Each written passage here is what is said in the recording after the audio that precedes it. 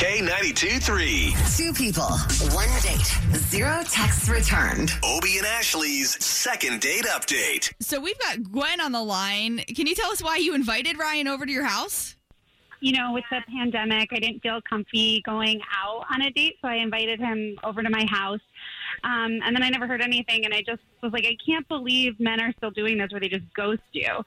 Okay. Hey, I just want to be forward. Like, why not just move on from this dude? Like, obviously he doesn't know how to be a gentleman.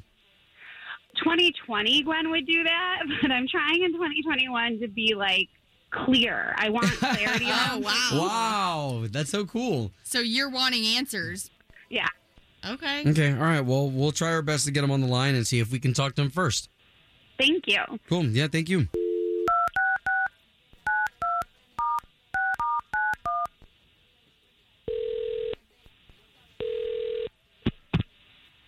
Hello?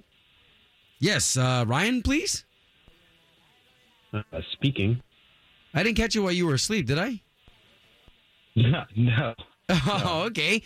Ryan, my name is Obie, and that's Ashley. Hey, Ryan. So there's two of us, because we're morning show hosts for the big station here in town, K92.3. Okay. All right. Okay, we're on. I don't know about all that. Can you guys, not call me? I'm not looking for any solicitors right now. No, well, so here's the thing is that you went on a date with a girl named Gwen, and we're trying to get you back on a date with her. Oh, no. Is this the cat girl? Why are you guys calling me? Well, I don't know. That's not anything we know. What is she? So how exactly did you guys get my number? So we got it from Gwen, who trusted us, because really all we're doing here, bro, is you're in the trust tree, and we're just trying to get you guys together again. Like, this is all positive.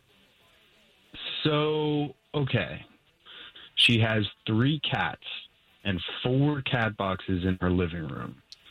I don't know if I could even, go to her place again. It was just too much. Everything smelled like cats.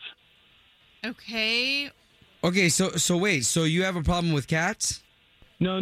So listen, I don't have a problem with cats. I've grew up with animals. I had animals growing up in my entire life. The problem is, to a certain extent, if everything smells like the animals, that's where I'm kind of having a problem. Not to mention, she had platforms going up all of her walls so that they can jump around, which, again, that's not a problem. But when they're over my head as we're sitting there eating, and then they jump onto the table, and that's fine? So listen, I just don't know if it's going to work. She just has too many cats. That's kind of just a problem for me. Really? If you have 4 cat boxes just in your living room, it's going to smell. I couldn't even keep my mind on anything because the cats were just causing such distraction. Okay, so let's do this, because I want to be fair to Gwen, who is on the line, and she just had a chance to hear all this. So now we can all kind of talk about this. Hi, Ryan. Hello? You guys have Gwen on the line while you were asking me about our date? What are you doing? Okay, so we're only doing this to get you two talking. I kind of don't even know what to say. I'm feeling so many things. I'm like, why didn't you just say any of that, or just even politely tell me it's not going to work instead of just ghosting me? Because I thought we had fun. And then I'm also embarrassed that you thought my place smelled like, oh, it's a pandemic. I built a cat wall. What else was I supposed to do? I had nothing else to do. So I made my apartment very cat friendly. But I love these cats. I let them do whatever they want because they're not kids, they're cats. I rescued them. They were dropped off at the doorstep of my job, and I just felt so bad for them. They were so scrawny and malnourished, and I just took them in, and I just want to spoil them because they obviously had a really terrible beginning of their life, and I want this part of their life to be just the best. And Aww. Oh, wow.